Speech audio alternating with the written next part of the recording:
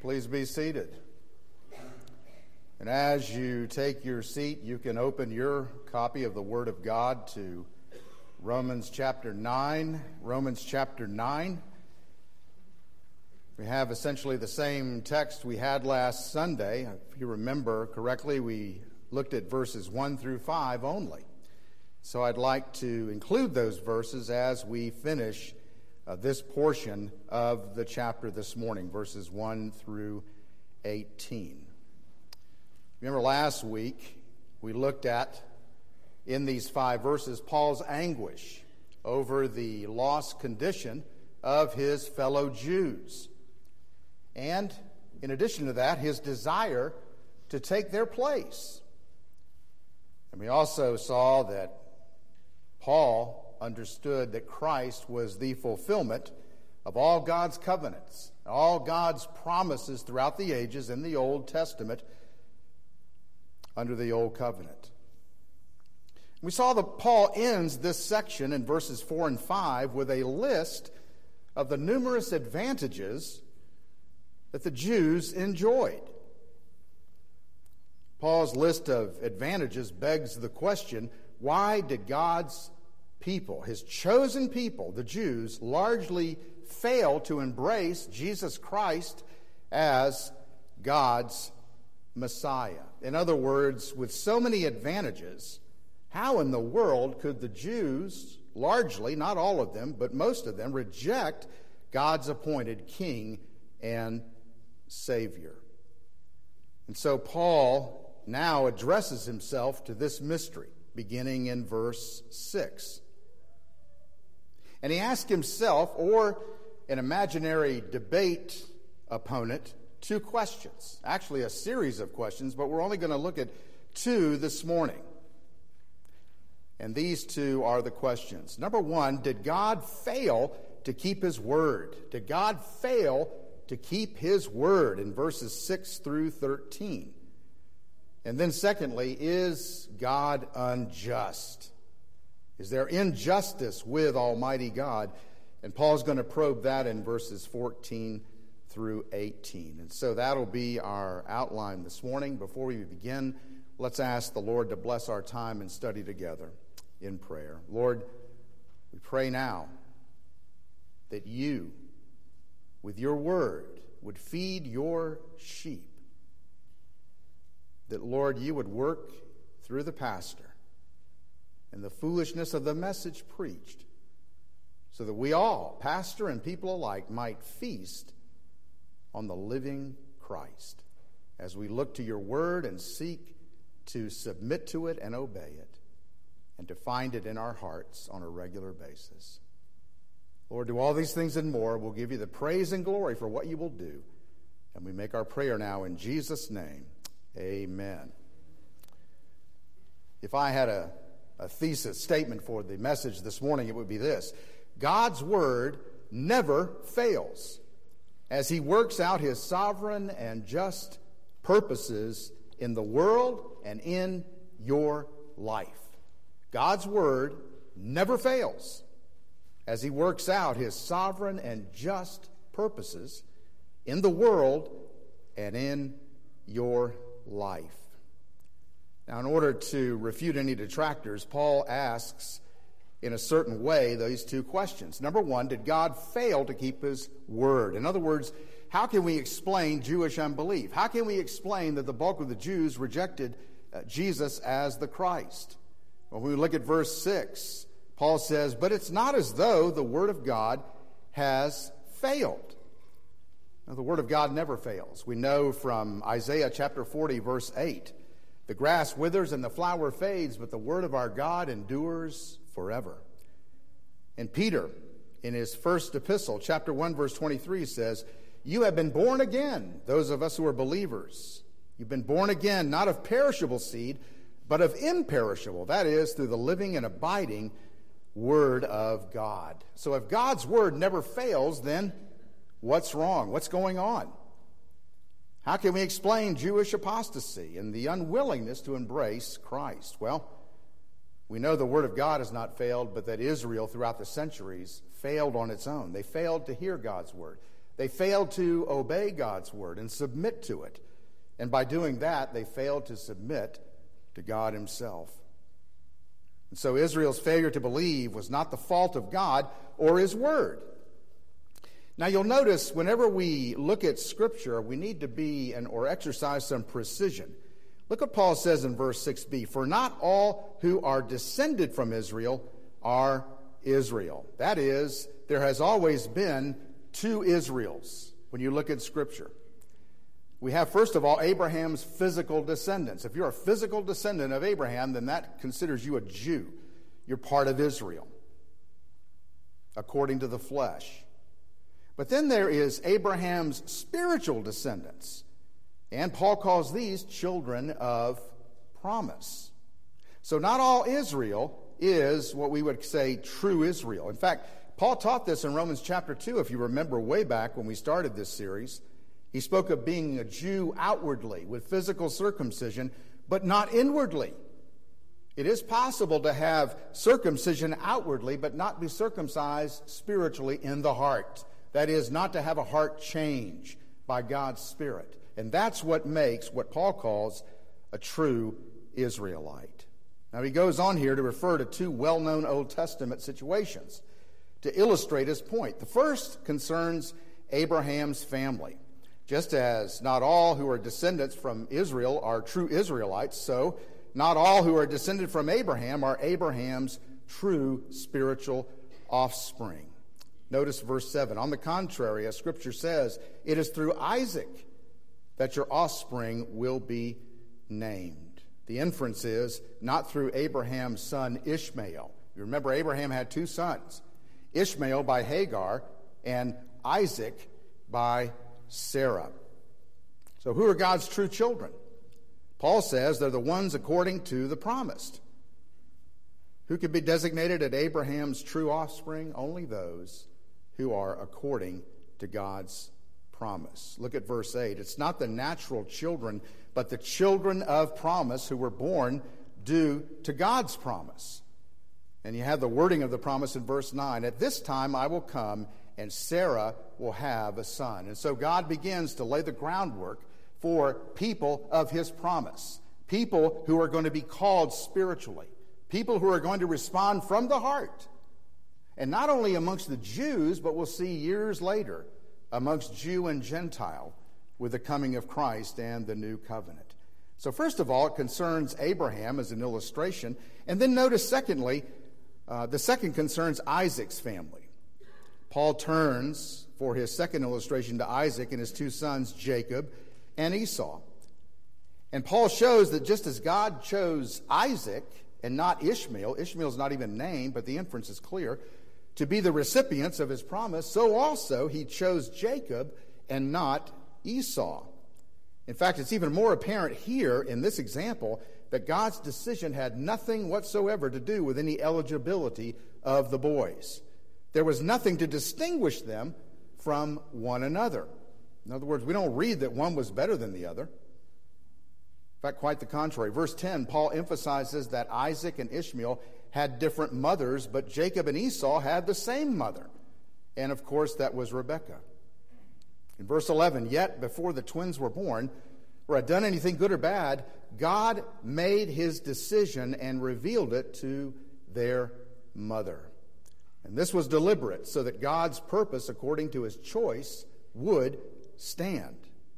That is to say, his eternal purpose, which operates according to his election.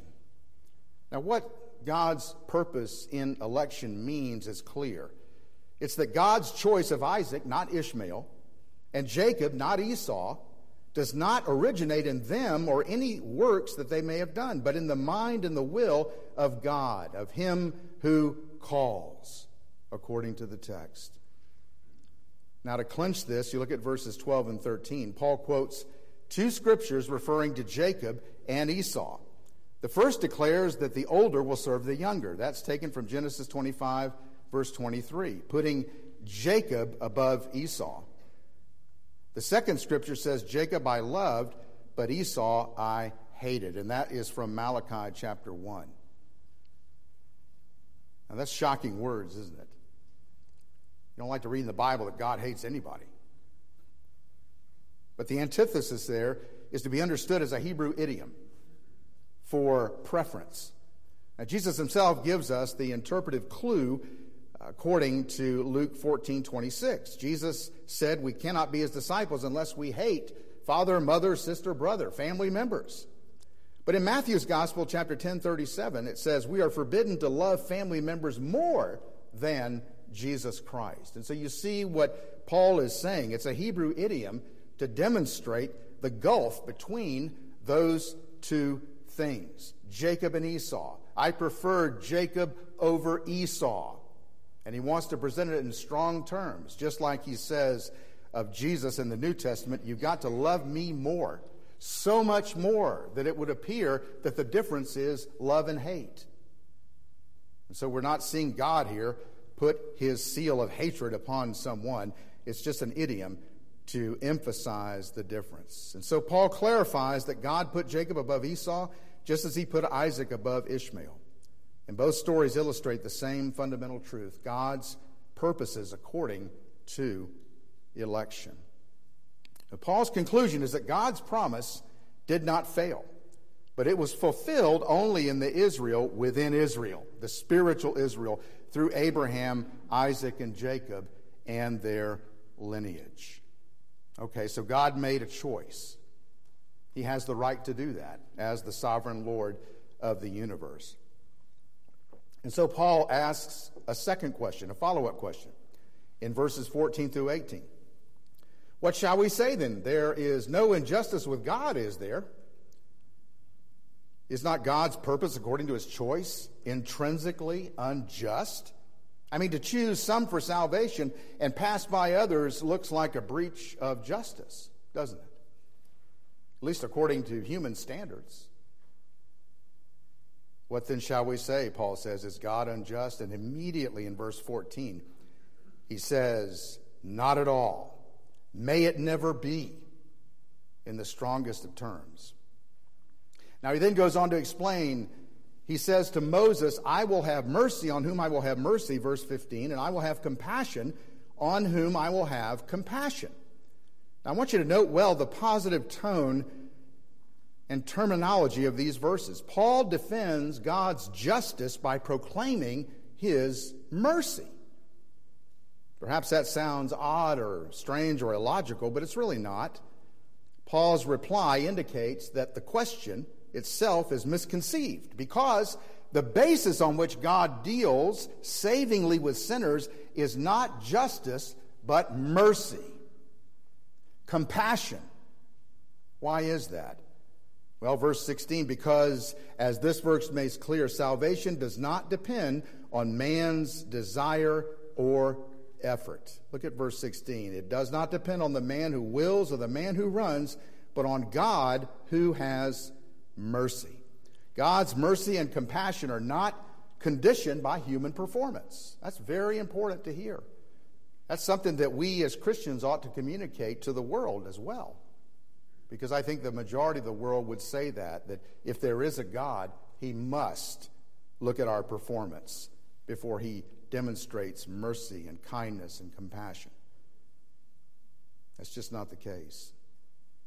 The choice to show mercy and compassion is exclusively God's, and he shows his abundant favor to whomever he chooses for his purposes and his glory. And Paul sees these divine words to Moses in verse 15 and to Pharaoh in verse 17, both recorded in Exodus as complementary sums, and sums them up in verse 18. So then he has mercy on whom he wants to have mercy, the message to Moses, and he hardens whom he wants to harden, the message to Pharaoh. It's important here, something to note, that Scripture is clear that Pharaoh hardened his heart against God and refused to humble himself. You remember all those passages that Randy read a little while ago. There are 10 passages to be exact. In the first 4 of them, it says Pharaoh hardened his heart. Pharaoh got stubborn and he would not listen to God. Pharaoh refused to humble himself before the triune God. And then in the latter 6 passages, 5 out of those 6, I believe it says, God hardened Pharaoh's heart. But it's important to see the order. Pharaoh hardened his own heart, and then God began to give him over to that hard heart. That's how we are to understand it. In fact, we see the same combination of human obstinacy and divine judgment in the hardening of the heart in Isaiah chapter 6. You remember Isaiah said, Lord, I'll go, here am I, send me. Great missionary chapter in the Old Testament. And he says, what shall I say? And he says, go on and make the heart of this people calloused. In other words, as you give them my word and my direction, what's going to happen is their heart is going to get harder and harder and harder. And we see that in ancient Israel. God's people got obstinate and hardened, and they went far away from the Lord, and the Lord brought discipline. But many were destroyed. It happened in the desert. And so God is not unjust. In fact, the same combination of human obstinacy and divine judgment is spoken of by Jesus and Paul and applied to their ministry. And so God is not unjust. The fact is, all human beings are sinful and guilty in God's sight. And nobody deserves to be saved. Paul made that clear in chapter 3, verses 9 and 19. If God hardens some, he is not being just, or not being unjust, for that is what sin deserves. If he has compassion on some, he is not being unjust, for he deals with them with mercy. You see, ladies and gentlemen, when you look at the God of the Bible, the wonder is not that some are saved and others are not, but that anybody is saved at all. God doesn't owe us anything. We deserve nothing at the hand of God but judgment as a result of our sins. If we receive what we deserve, which is judgment, or we receive what we do not deserve, which is mercy, in either case, God is not unjust. If therefore anybody is lost, the blame is theirs. But if anybody is saved, the credit is God's. And this antinomy continues a mystery, or contains a mystery in that our present knowledge cannot solve. But it is consistent with Scripture and history and experience. This is a heavy subject. It really is. You know, Peter spoke of the Apostle Paul in his second letter, and he said some things that Paul says are hard to understand. In other words, they're more challenging. They're filled with more mystery. They're not as just black and white. There's something there that goes beyond human comprehension. And whenever we think about God's sovereignty, not just in human affairs in general, but over human hearts, it's an awesome thing. As Westminster Confession of Faith says, we need to approach it with great care so that people understand, so that we understand. And we cut the Word of God rightly. We divide it straight so that we understand what the Lord is teaching. And so I'd like to apply this passage for the remaining time that we have. I want to give you 3 things, first of all, to remember. 3 things to remember. Number 1, many mysteries surround the doctrine of election. And so humility is essential. Whenever we look at this, whenever we study this doctrine, we don't need to be consumed with it, but we don't need to ignore it either. And that's why the Bible says, preach and teach the whole counsel of God. There needs to be humility. When you see these hearts being hardened, I want to challenge you at that point. If you are a professing believer in Jesus Christ, that would give you a sense of fear. I don't want my heart to be hardened. If you're truly a believer in Christ, your heart's not going to be hardened. But if you play with sin and you kind of test the waters of going against the Lord, you may want to ask yourself the question, am I truly regenerate? I mean, hearts get hard. I've known people like that in 30 years of ministry. One day, they're serving the Lord, they're zealous. I had an elder that worked with me in New Orleans when I was planning a church. He was instrumental in helping get the church started. And he'd been an elder for years. But slowly but surely, I saw some unusual behavior. And he was kind of dragging his feet here and there, and I saw some difficulties with his wife. And finally, it came out that he had had an affair. And I realized why he was so miserable and making me miserable. trying to plant the church. It was something rotten in the well. You can profess faith in Christ. You can have all the markings of God's covenant. But if your heart has not been touched and changed, and you don't see your need for Jesus Christ, it doesn't matter all the lingo and all the other baggage that's there. The Bible makes it clear that you may not be in. Don't let your heart get hard. Paul's not teaching anything here that he hasn't already taught. Romans 8, 28 through 30. You remember when we studied that passage. Those whom he predestined, he also called, and those whom he called, he also justified, and those whom he justified, he also glorified. Why do people have a hard time with this doctrine? I think D. James Kennedy summed it up best. It is the most God-glorifying and honoring and the most man-humbling doctrine in the Bible. We have to allow God to be God. We allow God to be whatever he wants to be. But when we start talking about sovereignty over all things and all people and even our own hearts, that's a scary thing. That's where the rubber meets the road if we're going to say, I believe in the God of the Bible, that he is all-powerful and in control. And so many mysteries surround the doctrine of election, and that calls for humility and careful study of what the Word says. Now, secondly, election is not just a Pauline doctrine.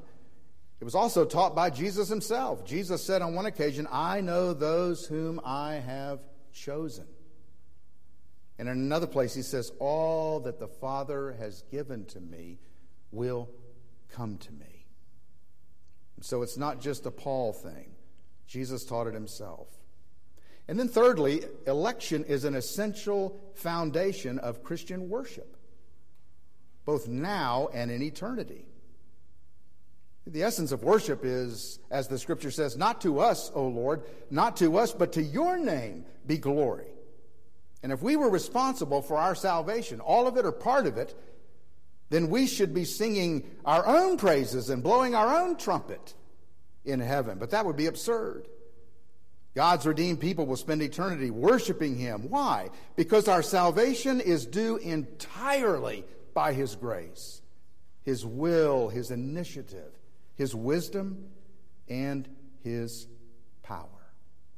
Why is the doctrine of election so important? It gives the basis, the foundation for Christian worship, both now and in eternity. It allows us to sit back and say, according to the Scripture, this God is the true and living God. He's not a God of my imagination or a God made up by the culture. He is the true and living God who has revealed himself in the person and work of Christ. Now let me give you two practical applications as we close. God's sovereignty, it's not just a doctrine. It goes before you and it comes behind you in your life. We've already seen that God is sovereign in redemption or salvation, that he calls people out, that he makes a choice. We don't know all the reasons why. There have been many, many people in my life that I pointed to and said, that person is a much better Christian than me in terms of their life. Or that person has not a greater Christian, but that person has a lifestyle that's more consistent with a Christian than mine is. But then I realize all the more the grace of God, that he called me and opened my heart and opened my eyes, and that he's still doing a work in me. Because it's not based on how good somebody is, what kind of a lifestyle they live. It's based on full support and commitment to Christ, yielding to him. But what I want you to remember is that God's sovereignty includes your creation. It's not just sovereign in salvation. He was sovereign with you before you were born. He created you for his purpose and glory. Jeremiah 1 says, God speaking to Jeremiah, before I formed you in the womb, I knew you. And I have consecrated you and called you and appointed you as a prophet. That's how specific and particular God's choice, God's love was in the life of Jeremiah, and the same is true of every one of us. I was reading in a publication just the other day. Did you know there are 150,000 different kinds of flies? Students of house flies tell us that there are 150,000 different flies. Now, imagine that. Different species, different names, 150,000. But God created every single one of them for his purposes, to balance out ecology. But when it comes to you, he only made one of you. Every one of us has a thumbprint that is extremely specific. And God created you. He made you for his glory, for his purposes. Now, we live in a culture now that would basically say, no, God, I know better. I know better. What if our culture could get hold of this truth? There would not be so much confusion about my significance, my purpose, my gender. So much confusion. And it all stems from saying to God, no. No. I've got a better idea. I've got a better plan. But God made you.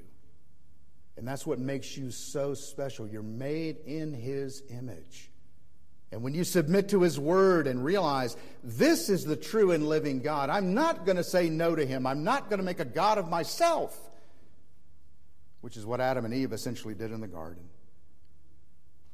Then you are moving closer into the light, to Jesus Christ. Remember that God's sovereignty includes your creation. And remember that God's sovereignty presides over your situation. If God exercises his sovereignty in my creation and redemption, then he most certainly does the same in all the situations and circumstances of my life. I mean, consider the examples in the Bible. Look at Job. Nobody needed a therapist more than Job. He lost his family members. He lost his farm. He lost his money. He lost his health. And his wife and his friends didn't offer any assistance. He lost everything. But in the end of the book, he had a much bigger picture of the greatness of his God. God sovereignly worked in his life. Consider Joseph. I mean, this guy was from a dysfunctional home where dad had 2 wives and basically 2 concubines, 4 women. There was incest. One of his brothers slept with one of the maids of Jacob. Finally, Joseph was sold into slavery. He was falsely accused of rape by Potiphar's wife. He was wrongly convicted, and he was incarcerated for 2 long years. No one aside from Job needed a therapist more, or had more reasons to be bitter and angry than Joseph. You meant it for evil, but God meant it for good. That's what Joseph said in the end. You meant it for evil, but I am able to look above you to my Creator, my Redeemer, my God, and realize that he is in control of all these things and that he has divine purposes I'm not aware of. But Joseph became aware of them because Pharaoh appointed him to feed everyone in their time of famine. And many, many, many lives were saved as a result of God's sovereign behavior in his life. But sadly, many go through life angry and bitter at God and parents because of some tragic circumstances in life. I have a family member who attended a church and was sexually abused by a priest. And to this day now, in his 70s, he says, no to God, no to the gospel. You see how something like that can condition and control your entire life? It's tragic. But when you put on the lens of sacred scripture and you realize that God is even over this person, the person who abused me, the person who hurt me, I don't have to go through life anymore making excuses, and I don't have to go through life being bitter and angry. I can lay it aside Because the Spirit of God, according to Paul in 2 Corinthians, if anyone is in Christ, he or she is a new creation. Do you realize what that means? Paul said in another place, forgetting what lies behind and reaching forward to what lies ahead. You cannot do that on your own. There's some people that are so scarred by life, it's impossible to put those things behind you. But when the grace of God touches your heart and Christ enters your life, then it becomes possible. That's why God's word says, cease striving and know that I'm God. You can bring all of your pain and difficulty, all your confusion, all your insecurities and your hurts to Jesus. And that's why he said, come to me, all who are weary and burdened by carrying this stuff, and I will give you rest. Take my yoke upon you. Learn from me. Interact with me. Stop striving. Or as he said to Paul, it's hard to kick against the goads. So don't go through life kicking and screaming, trying to get justice. Submit to me and see my hand in your life. If you haven't submitted your life to Jesus Christ by faith, I invite you to do that. Pray that God's Spirit is opening your heart and speaking to you. And if you have, then continue to persevere and take heart in this doctrine of God's sovereignty. May it spur us on to greater worship and a greater burden for the lost that we might share with them. Let's pray together. Heavenly Father, your word is eternal and powerful and sharper than a double-edged sword. And you're pleased to use the foolishness of the message preached to invade hearts. And I pray, Lord, this morning, as imperfect as a message can be, that you would use your word in all of our lives and that you would work according to your good and pleasing and perfect will and pleasure. Lord, do these things, and that's enough. We'll give you the praise and glory for all that you will do in our hearts and lives, and we make our prayer in Jesus' name. Amen.